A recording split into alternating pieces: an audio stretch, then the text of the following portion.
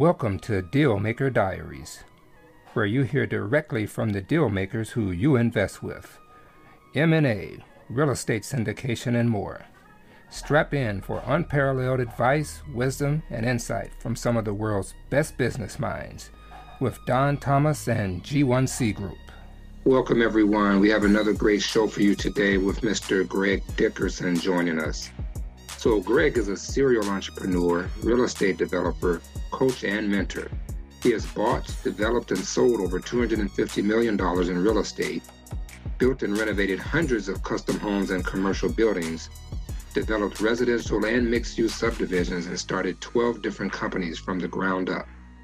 Greg currently coaches and mentors some of the top entrepreneurs and real estate investors around the world, helping them start, grow, and scale their business, raise more capital, and do bigger deals. Greg's current clients have over $2 billion in assets under management and deals in process. Greg is an expert on the topics of entrepreneurship, leadership, and real estate, and is regularly interviewed on some of the top real estate investing and business podcasts today. Greg served in the United States Navy right out of high school and has always been a leader in the community, as well as supporting, advising, and serving on the boards of several churches, ministries, and nonprofit organizations. So give me a hand in welcoming Mr. Greg Dickerson to the show. Let's go.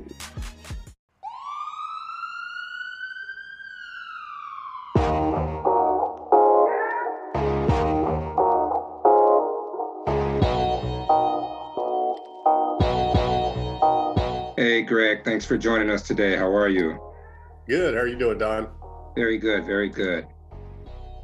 Long time no hear. How's life been treating you? Probably about the same as you. Interesting, Yeah, definitely an interesting year, huh? Yeah, man, it's been pretty crazy. Yeah, so thanks so much for joining us and spending some time with us today. Yeah, absolutely. All right, so why don't we jump right into it, Greg? I know you probably have a lot planned today, so why don't we start off by you telling the listeners a bit about your childhood growing up? What kind of personality did you have? Were you a good student? A little bit about your parents? All right, yeah. So, I grew up in a military family. So I was born in Virginia Beach, Virginia. My dad was military. So at a very young age, 2 years old, he was transferred to San Francisco, California. And then after that, San Diego. So I did my early preschool, early elementary school years in California. And that's when I started my entrepreneurial career. Even I think it was third and fourth grade, I was running around cutting yards for people and earning money and just kind of running around in California. My dad was out to sea a lot. That was back in the days when they would do world tours. So he was on an aircraft carrier, the USS Kitty Hawk, and he'd be gone 12, 16 months at a time. So I didn't see him much growing up. And when he was around, we didn't spend a whole lot of time together. So then he got transferred to Pensacola, Florida, the last 6 years of his military career. And, he went in and enlisted, came out an officer.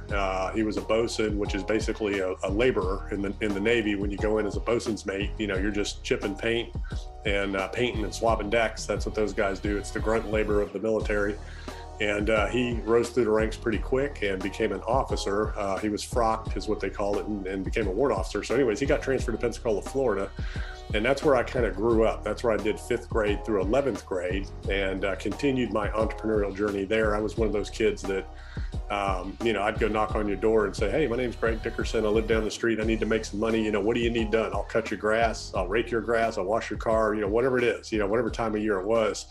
In Florida, we had huge pine trees in Pensacola. So I'd take my pine needle rake out and a tarp and, I'd go rake people's pine needles up for them for 10 or 20 bucks, depending on the size of their yard. In the summer, I'd push my lawnmower and gas can around the neighborhood, knocking on doors, and, I'd cut your grass for 20 bucks or whatever. So that's kind of me in a nutshell, how I was wired. My dad taught me hard work. I did everything around the house, all the chores on Saturday mornings when I was a kid. We'd be up at 6 a.m. and going out in the woods, cutting down trees, for firewood. And then, we'd take that home and I'd have to chop it up and split the logs. And, that's what I did on my Saturdays and Sundays in the fall getting ready for the winter. And, we were a middle class family. So we had a, house in the suburbs and a pool. And, my dad was an officer in the military. So we were doing okay. But, they were very frugal because, even officers in the military back then didn't make a lot of money. So, we used the fireplace as much as we could and didn't run the air conditioning unless we had to. And my mom would hang laundry out instead of using the dryer, things like that. So,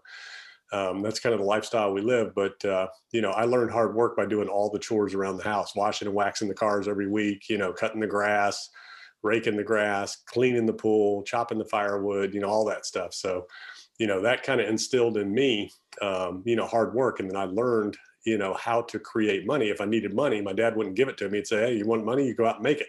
So I'd go out and knock on doors and make money. So that's how I learned how to be an entrepreneur at a very young age. And then I did have a couple of jobs along the way while I was in high school. I worked at a supermarket. I did cold calling for an organization, the Fraternal Order of Police. At one point it was a nonprofit raising money for police, police force in Pensacola, Florida. And that was an interesting job, just cold calling people off of a list. And, I honed some sales skills there, bagged groceries at a supermarket. And then my senior year, when my dad retired from the military at the ripe old age of 38, we moved back to Virginia Beach, which is where I'm from.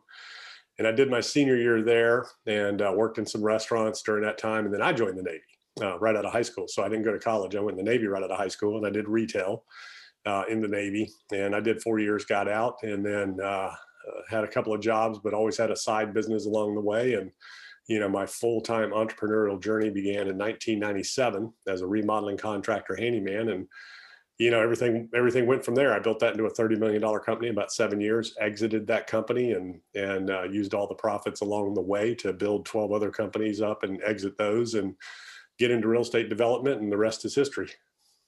Okay. Okay. Yeah. Very nice history review. So were you in high school, were you a good student? No, terrible. I didn't like school. I was what you would probably these days call, ADD, severe ADD. I had behavioral problems. I didn't like school at all. I had a lot of energy, and, I didn't like being there. Okay. So why did you choose, or what attracted you to the Navy?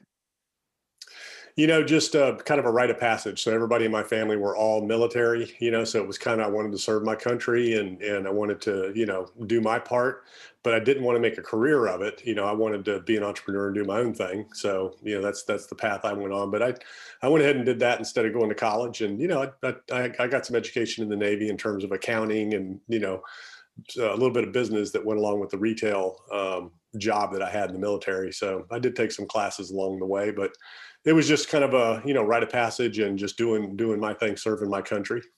Okay, yeah, that was my next question. I was going to ask what kind of role did you have in the Navy? What was your responsibility? Yeah, so it was retail. So we took care of all the ships. On the ships, you have stores and vending machines and barbershops and a laundry. So we took care of all that stuff. We were the supply division. So it was a really good job to have because, we controlled everything that came on the ship. So if you wanted anything, out of the stores or the vending machines or whatever, we were the guys you had to come to. So it was a good position to be in. We were very popular. And you were stationed where? So I was in Long Beach, California. So, we are from the East Coast and then lived in California young, then Florida. Then, I spent a year in Virginia Beach. And then when I joined the military, I actually met my ship. I was on the battleship New Jersey. This was in 1985. So I went to boot camp in Mississippi and then flew out to Korea, met my ship in Korea. And then I did a Westpac, Western Pacific. So I've been to Japan, I've been to, the Philippines, China, Thailand, Korea, just all of the, Asian countries in the Western Pacific.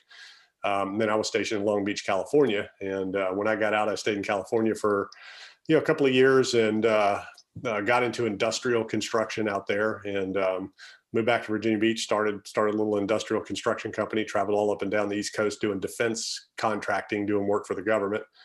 And then I moved to the Outer Banks of North Carolina in 1997. And that's when I started that remodeling handyman company down there and started, building houses and developing property and, doing deals all up and down the East Coast from North Carolina up into the DC corridor. Okay.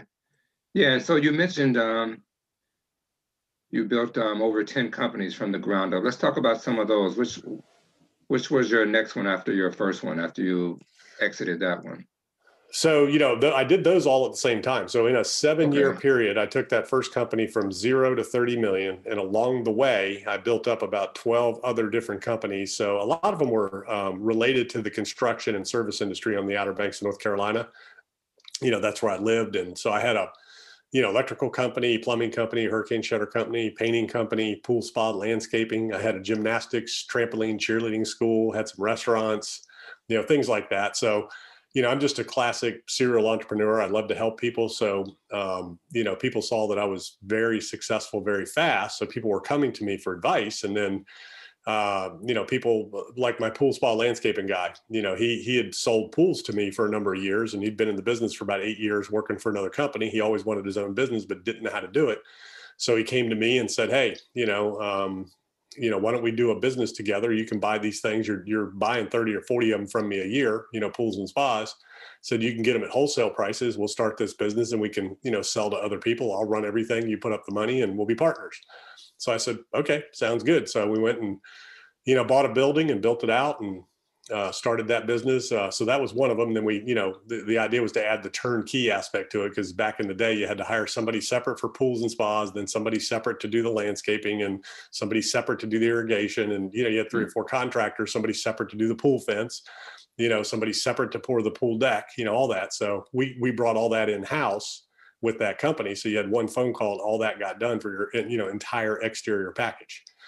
So that was, solving a problem, which is what entrepreneurs do. Plumbing company, that was a plumber that worked for me, and everybody was busy, 2000, well, this was 97, 98. This is probably 99, 2000. And it was very difficult to get trades contractors, kind of like right now. There weren't enough people in the business and everybody was busy. And my plumber wasn't doing well. It was him and another guy, and he was getting ready to go out of business. He wasn't a good business guy, good plumber.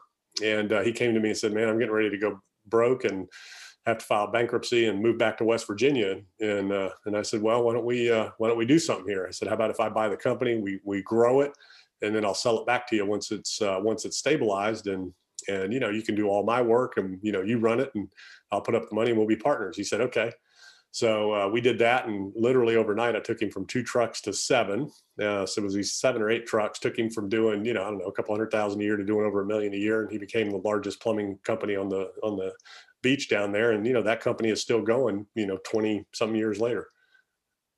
Wow. So yeah. So your first time at bat, I mean, you built a $30 million company. What do you attribute that to? Because I mean, it wasn't luck. You don't build that kind of company by luck. So what would you attribute that success So, to? that was the hard work, leadership, so I'm a terrible student, didn't like school, didn't like classroom study, but I am a lifelong learner, seeker of wisdom. So I developed myself, educated myself personally, professionally, through books, courses, things like that, anything and everything, motivational, business, professional management. So, I had along the way, I just would read books constantly.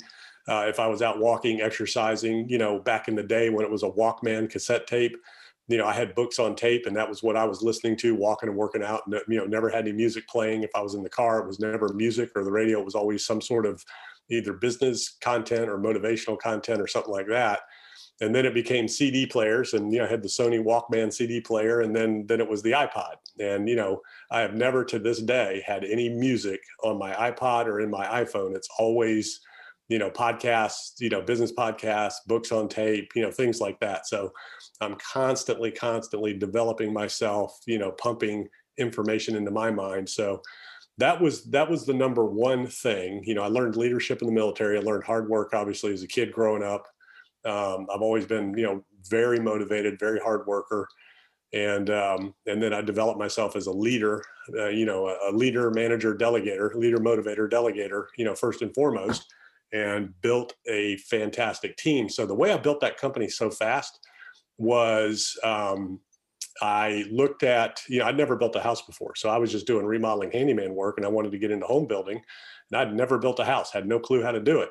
So what I did was I went and hired some of the top people from the best company in the area that had been there for 10 years before I ever got there, that were building 60, 70 houses a year. They were the largest, most successful builder in the area. They were probably doing 50, 60 million a year. And so I hired a couple of their top people to come work with me and help me build this company. So I hired them. I put the right people in the right place and coach them to success. Kind of like, if you want to win a Super Bowl, what do? You find the best coach, you find the best players, and you let them do their job, and you coach them, and you motivate them, and you lead them, and you delegate, and you let them do what they do best. So, if you have Tom Brady and you're the Tampa Bay Buccaneers, you bring him on and you let him throw touchdowns. You don't bring him on and tell him how to throw a touchdown. You say, Tom, throw touchdowns. That's why you're here.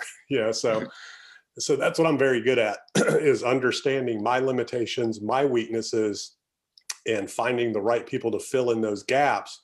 But more importantly, letting them do what I brought them in to do. The last thing you want to do is hire somebody, pay them 100, 200,000 a year, and not let them do their job, or worse than that, tell them how to do something that they've been doing their entire career that you hired them to do for you. So that's how that happened. And then, of course, the biggest thing is the vision. So I had a vision for what I wanted to create. It was a very special company, very special group of people during a very special time. And I cast the vision that everybody bought into so they could all be part of something, that was very special and much bigger than all of us. And, we did a lot to support the community. We did a lot to support the industry and our trade and, subcontractor and trade partners. We helped them be successful. I put on trainings for them. And, like my vendors and subcontractors, I would do trainings to help them become more efficient, more profitable, and build their businesses. So, I was always kind of a leader, coach, mentor, and, involved in a lot of different things. So that's how I did it. Okay, amazing. So you're building houses. Any other type of development projects that you began working on? Yeah, so I would use the profits to, I was building houses, doing spec houses, then I started, developing land, subdivisions, then I started doing commercial buildings and multifamily buildings and industrial properties. So I did a little bit of everything. I was in a small area, and my geographical area was limited. So, my type of asset that I invested in and developed, was broad. So, if you're going to be geographically limited and focused, then you got to broaden your asset type that you invest in.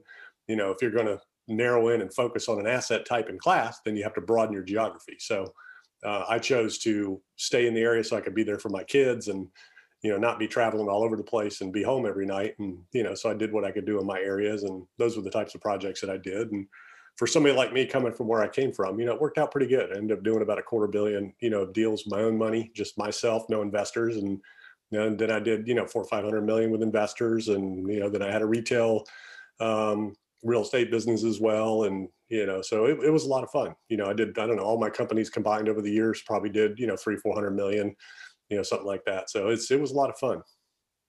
So, yeah. And you mentioned family. So at what stage of your entrepreneurial career did you meet your wife and get married? That was 1990. So I was 23 at the time. And, I was working in restaurants, and then I always had a business on the side during that time from 93 to 97. Or from 1990 to 97. So there was a 7-year period where I tried a couple of different businesses. It didn't work out. I had jobs along the way that, that I learned a lot. I was with a couple of restaurant corporations where I received some really great business training and management leadership training, Lone Star Steakhouses. So I would do that, at night. And then I always had my business on the side where I was building decks, doing fences, the government contracting I did for about 2 years full time until that kind of dried up. We went through a little transition there where the government really cut back on the spending, doing the kind of things I was doing back in the 90s.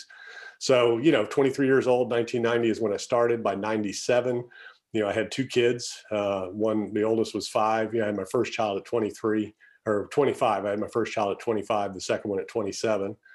And then in 1997, I guess I was 30. And that's when I started that construction company, and, been self-employed ever since, never looked back. So I was a millennial back then. What would be a millennial now? That's when I started everything back then. So I started young. Yeah, very young. And did your wife always have that entrepreneurial drive, or did she always support that drive? Oh, no, not at all. Not at all. It was totally the opposite. Really? So, yeah. So, she was a school teacher, so it was all about comfort and security and safety and, no appetite for risk, no stomach for it. So I just kind of did my own thing and didn't really tell her much and just did what I did, Yeah, I'm sure there's a whole nother interview there. Oh yeah, that's a whole nother story. And, but anyways, yeah. So I've always just been self-motivated. I just do my thing and, and I go to work and, the thing is I'm a hard worker. So it sounds easy and it sounds, like people look at me now and they're like, oh man, and people, they'll understand. I mean, I'm a 30-year process here that I've been doing this. And it was, all the work that I did from the time I got out of high school, all the way through in the military, all the way through after that. And then when I was a little kid, all the lessons I learned and the work that I did, just that one lesson my dad taught me, when I said, hey, I want this or that. I remember I was taking karate. Okay. So I'm a martial artist. I took karate when I was a kid and started when I was a kid. And, my dad said, well, if you want to go test for your next belt, you need to go make some money to pay for it. Cause it was, I don't know, 25, $30, to do the testing. So I went out and, I'd cut grass and earn the money to buy my gi and buy my belts and do the testings.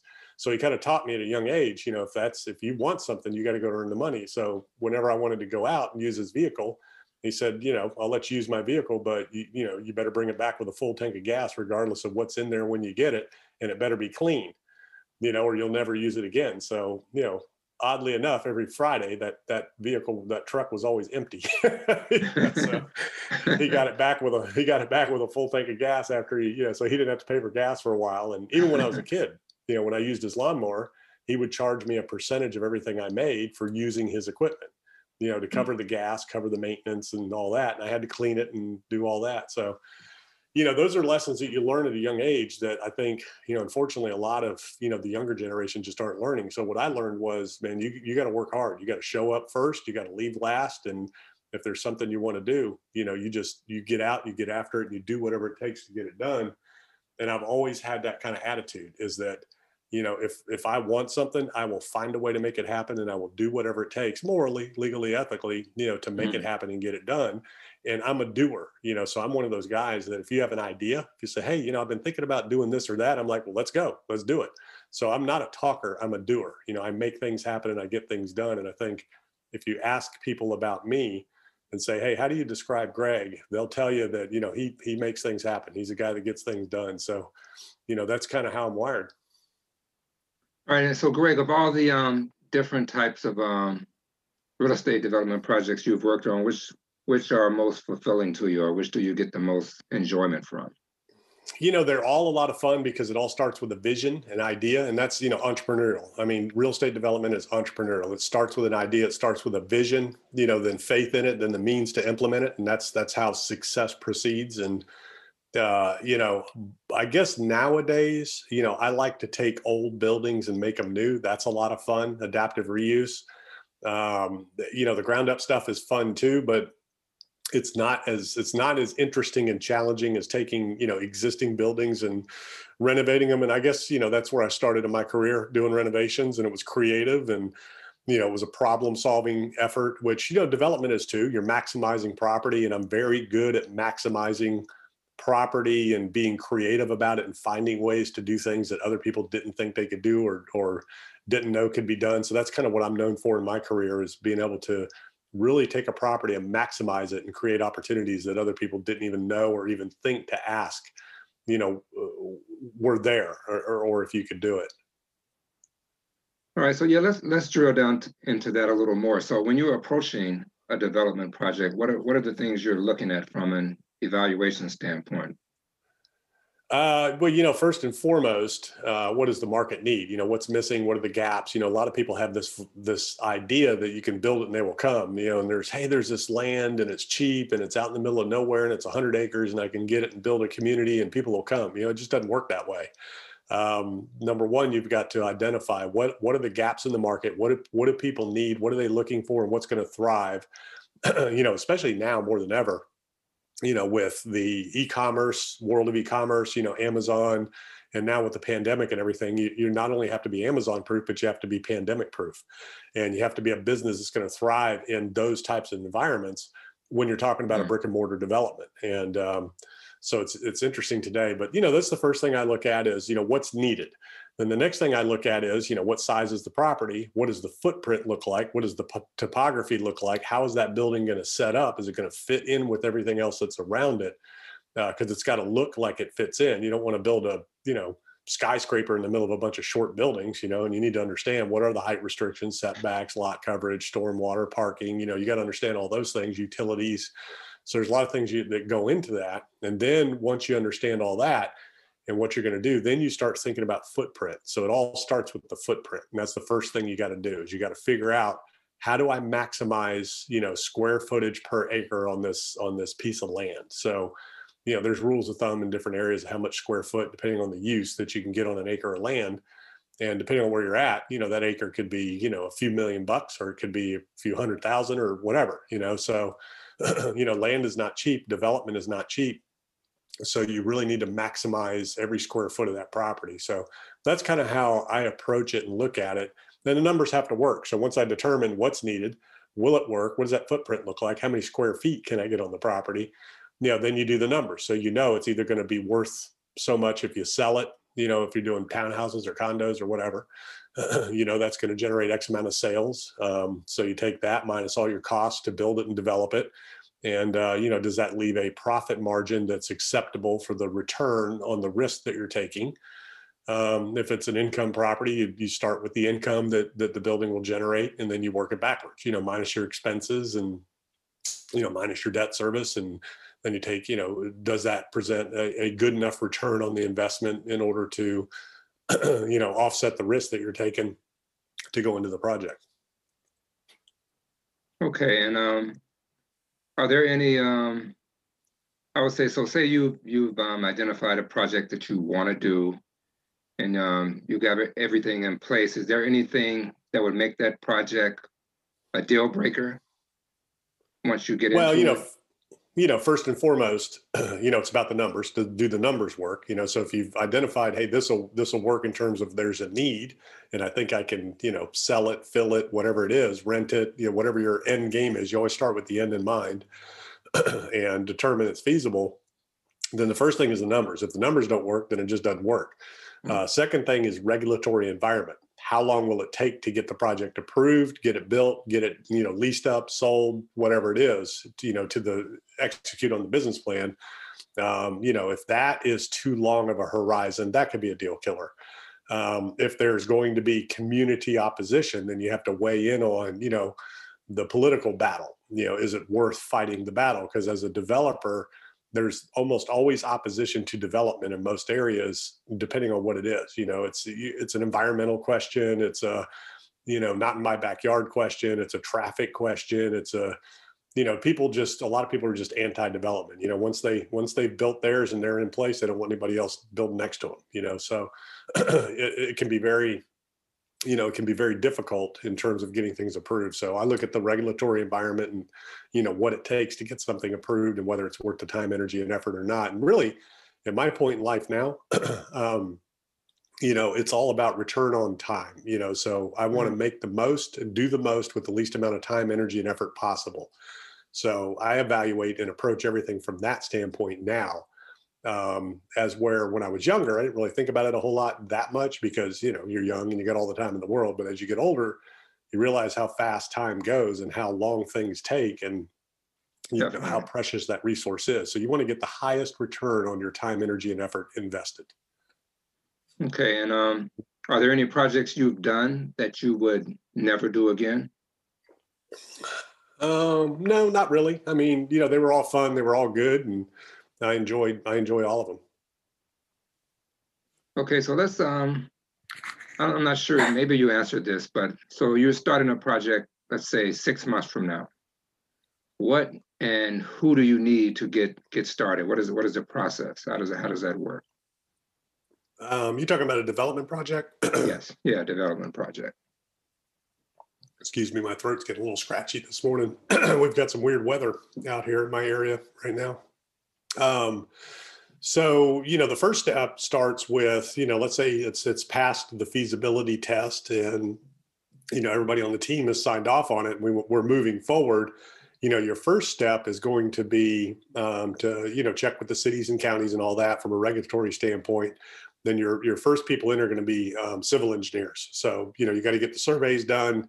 You got to start developing the site plans. You're going to have your civil engineers, your environmental engineers, things like that. And then you start working with your lender, to get your package together in terms of the financing and things like that. But it all starts with the ground. You got to develop your footprint first, and then you design, a building to fit within that footprint. So it starts with your engineers and your surveyors while you're working with your lenders. And then once you've established a footprint, then you bring your architecturals in and start designing the actual building and go from there. If it's just land, then you're just basically dealing with civil engineers and surveyors to develop a subdivision or something like that.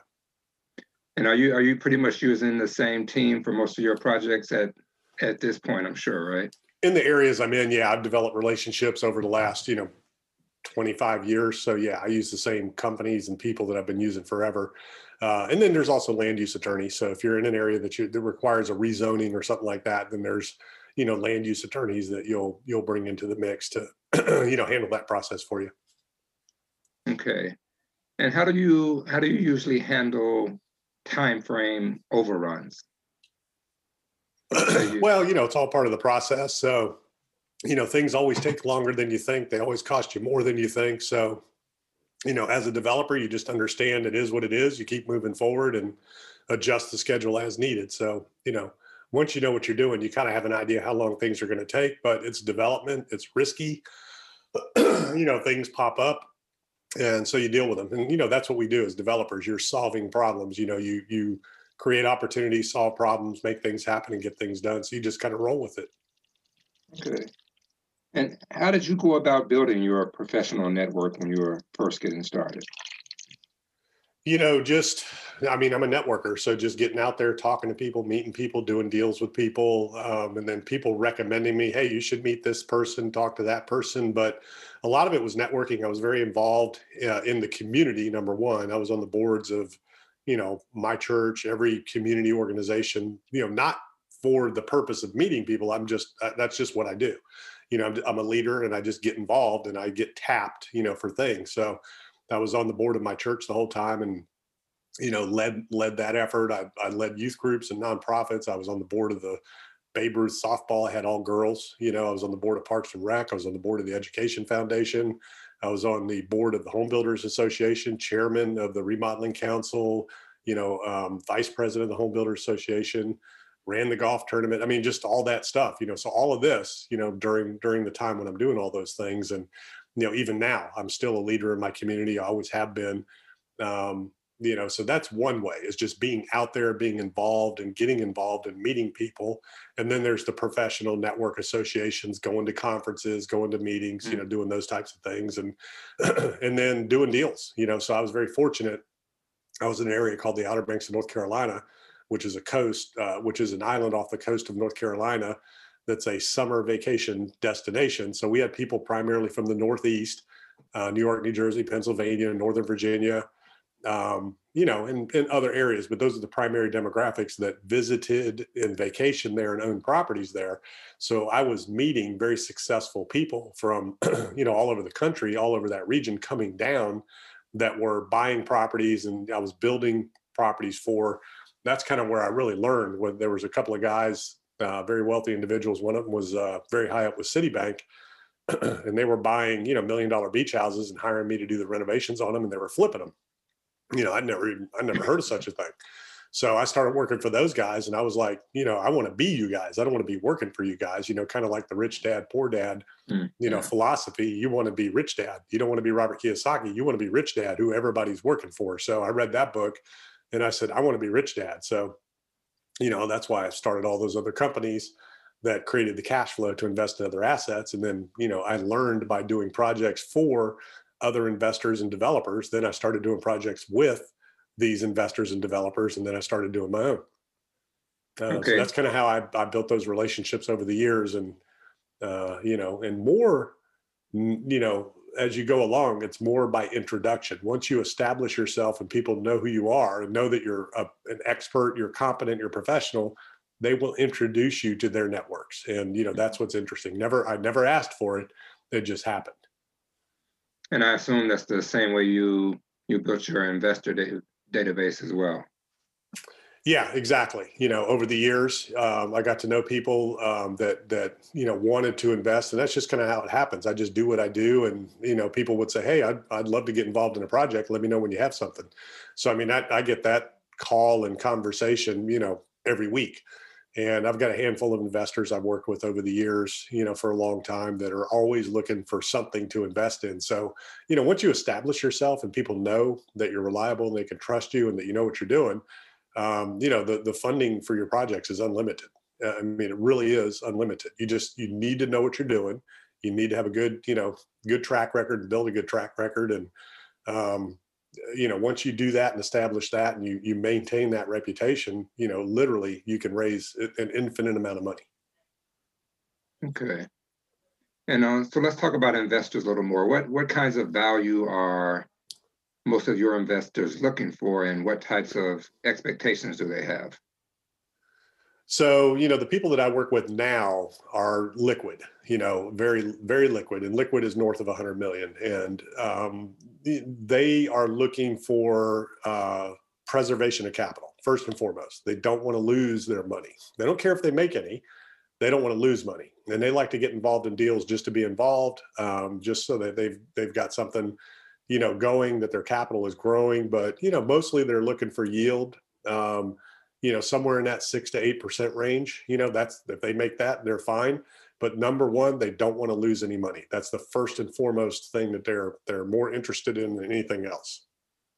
Okay, and you say 6 to 8% yield, and that's just on the exit. So they don't necessarily need to have cash flow coming in on a monthly or annual basis. No, Okay. none of them are looking for that. They put it in and they're, whatever it is, 1 year, 3 years, 5 years, whatever the deal is, 10 years, they don't care. They've got, enough dry powder laying around that they just want to put it to work and they don't want to lose it.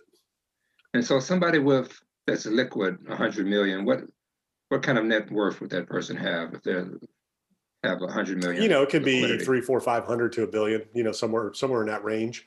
And that's a very different investor mindset, very different, animal. So your more sophisticated investors are less concerned with cash flow, less concerned with, timeframes. They're more concerned with preservation of capital.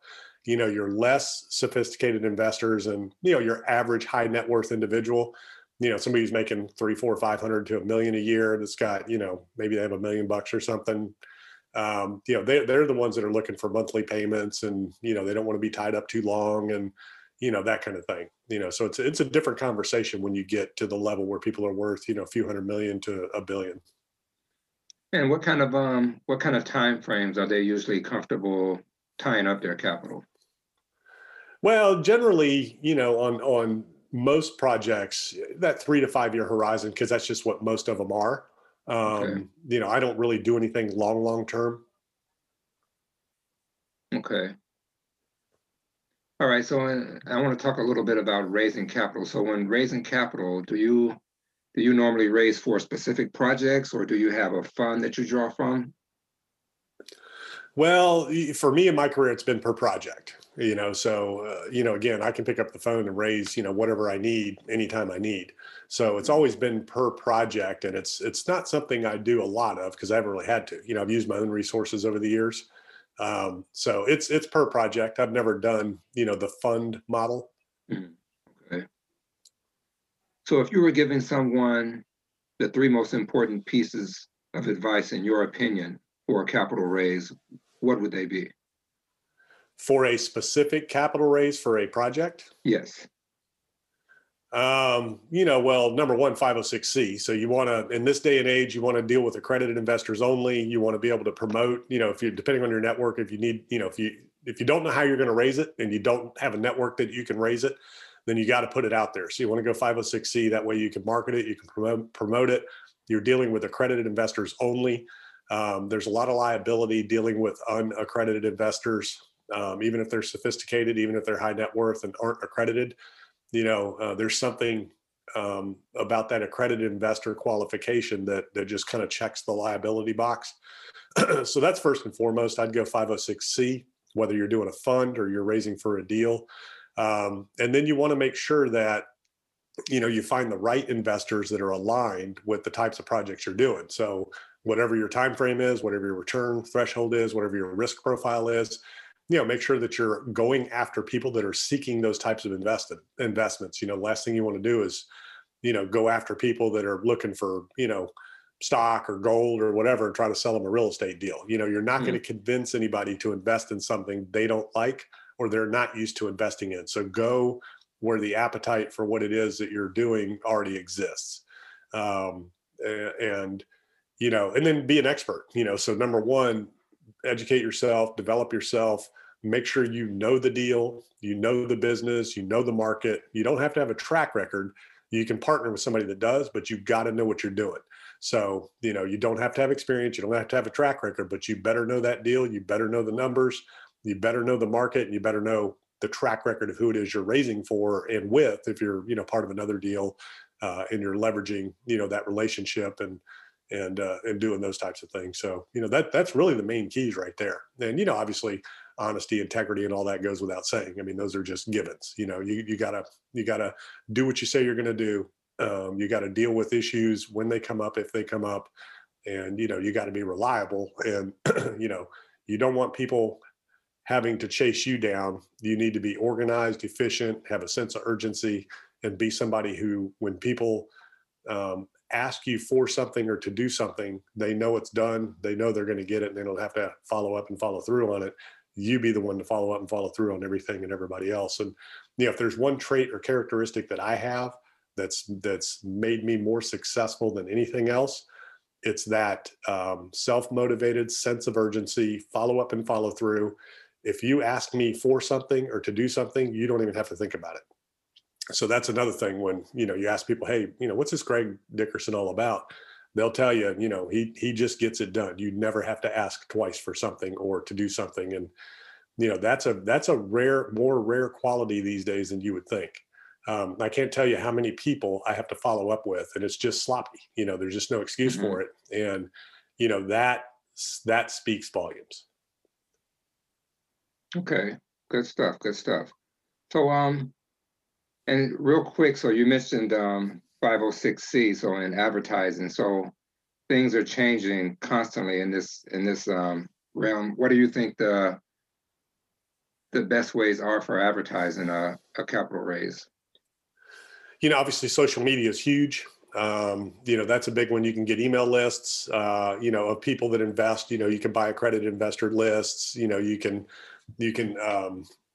advertise on the commercial real estate platforms, things like that. But, social media is huge, LinkedIn, Facebook, YouTube, Instagram, promoting the deals that you're doing on there, are the easiest way to get it out there. But email is big too, buying email lists of accredited investors and, going after those mediums.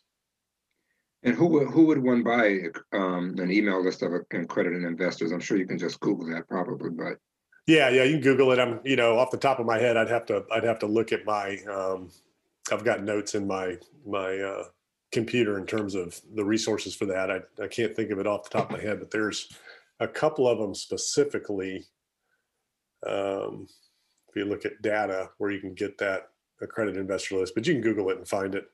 And is there a pretty good ROI on buying those lists if you have a good deal?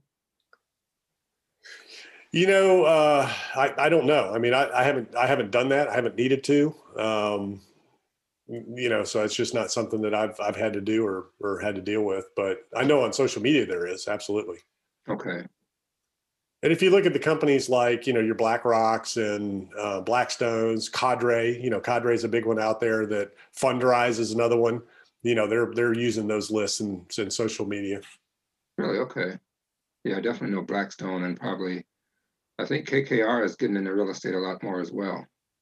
So, all right, and let's do one more before we get into the lightning round. So, how do you communicate with your investors when your projections have fallen short and you may need more capital for the deal?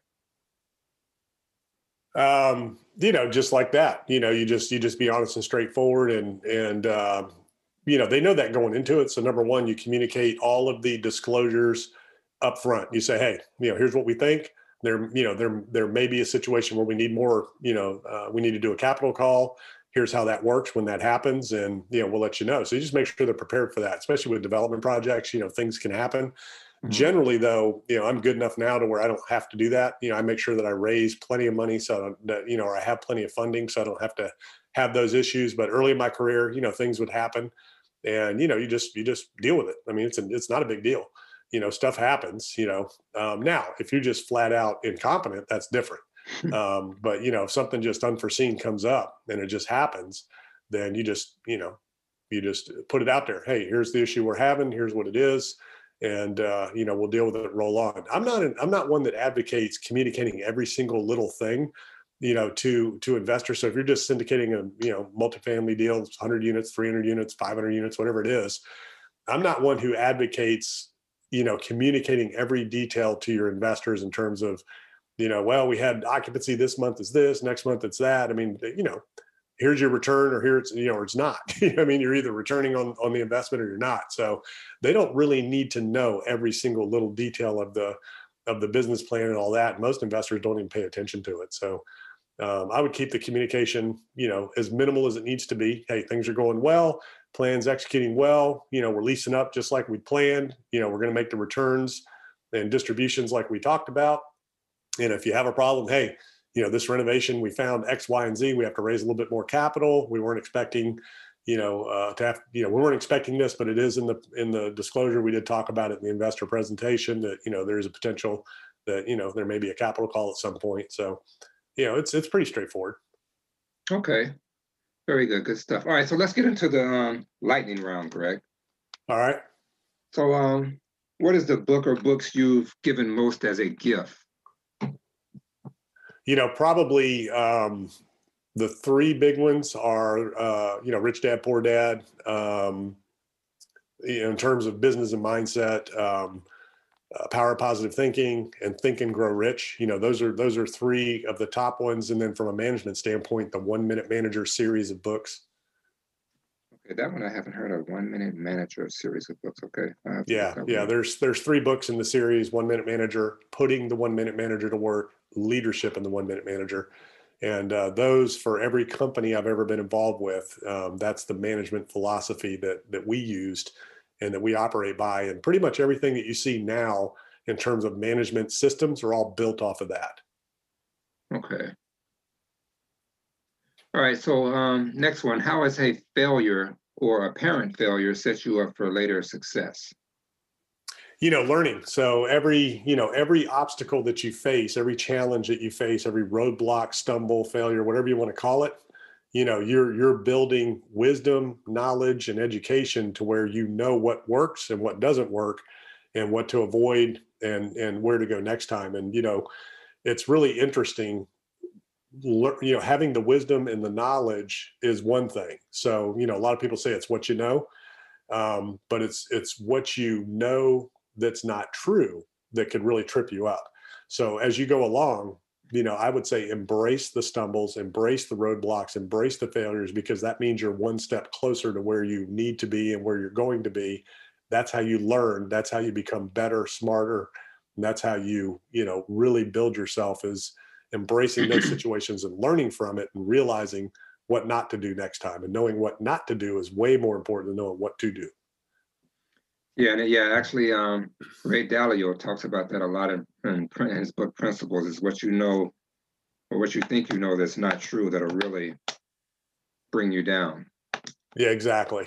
So, you always want to be a seeker of wisdom, always listen to all sides and understand the information. And then when something doesn't go right, you don't look to point the finger. That's one of the things that, made us really successful as a company.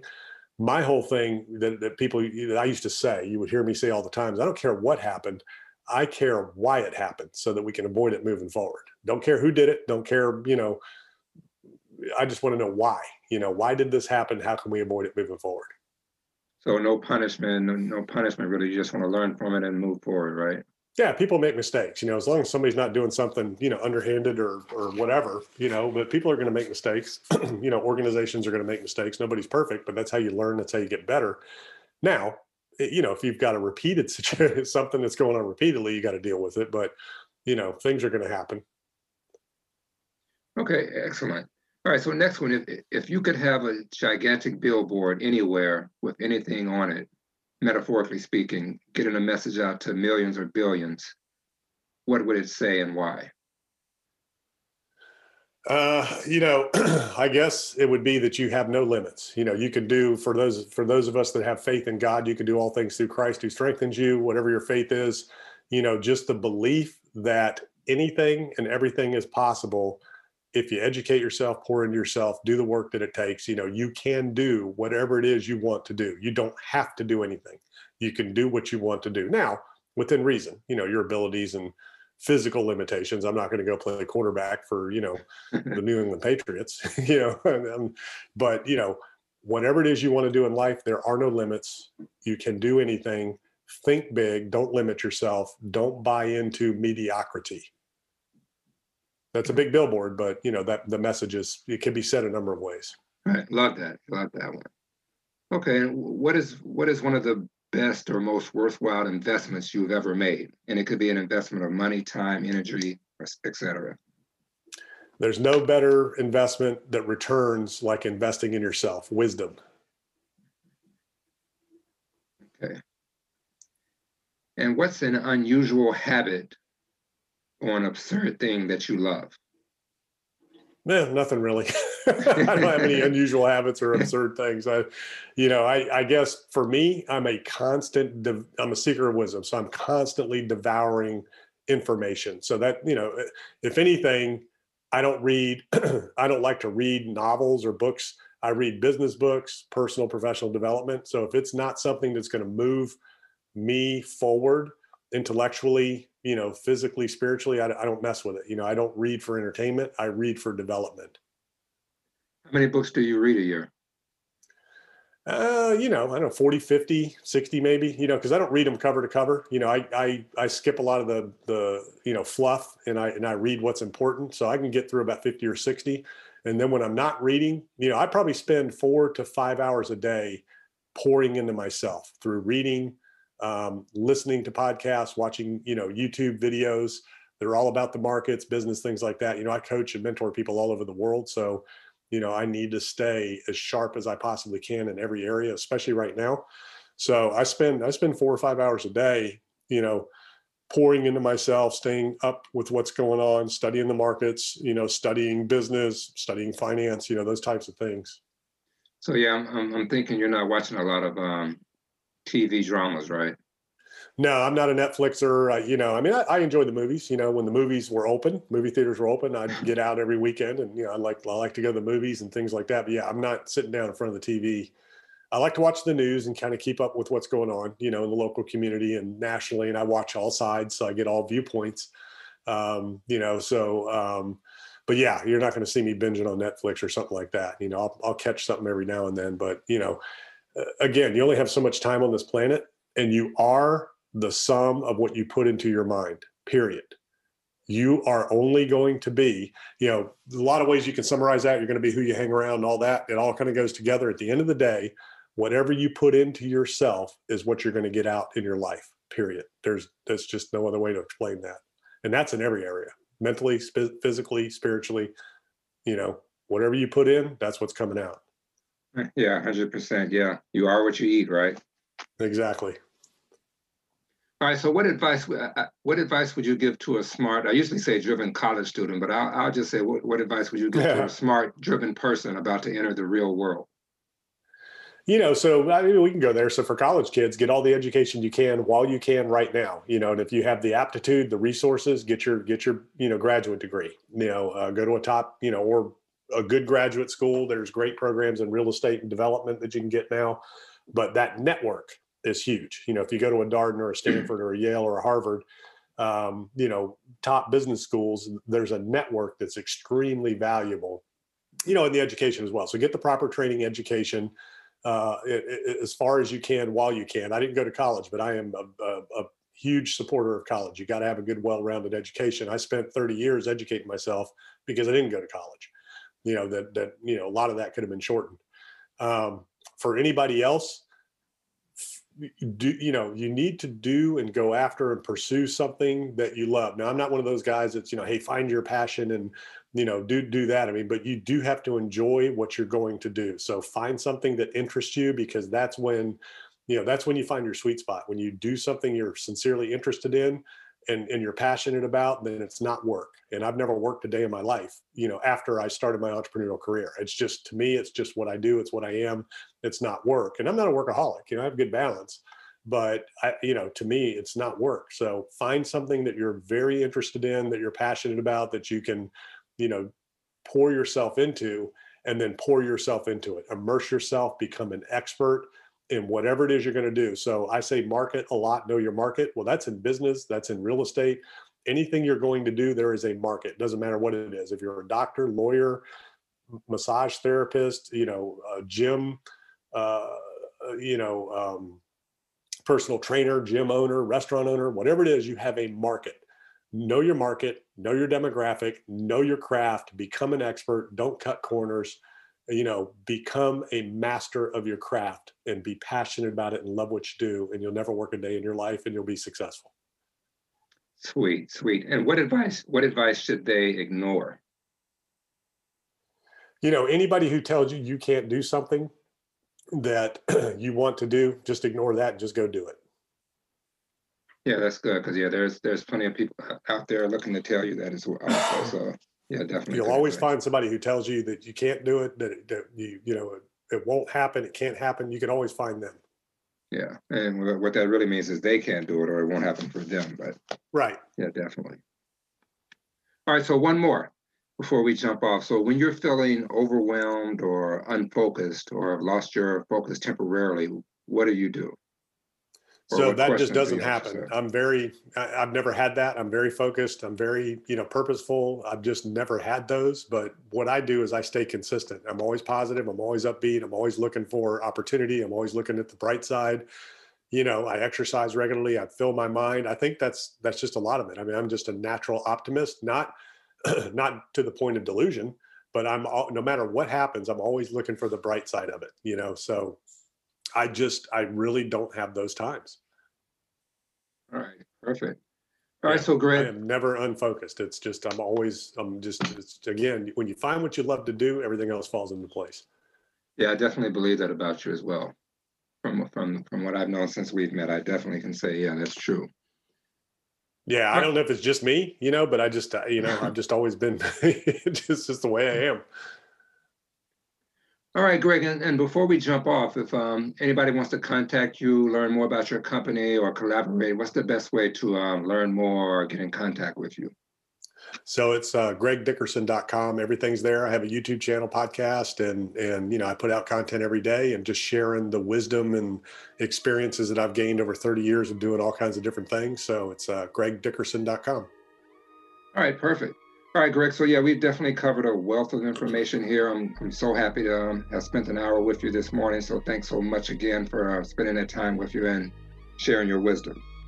Yeah, I enjoyed it, and I know where you are. It's 9:00 at night, so thank you for doing this and adjusting your schedule to everybody around the country. I know it's tough, being in that time zone there, but you're in a wonderful place. I know a lot of people would love to visit Japan and be over there and enjoy that lifestyle.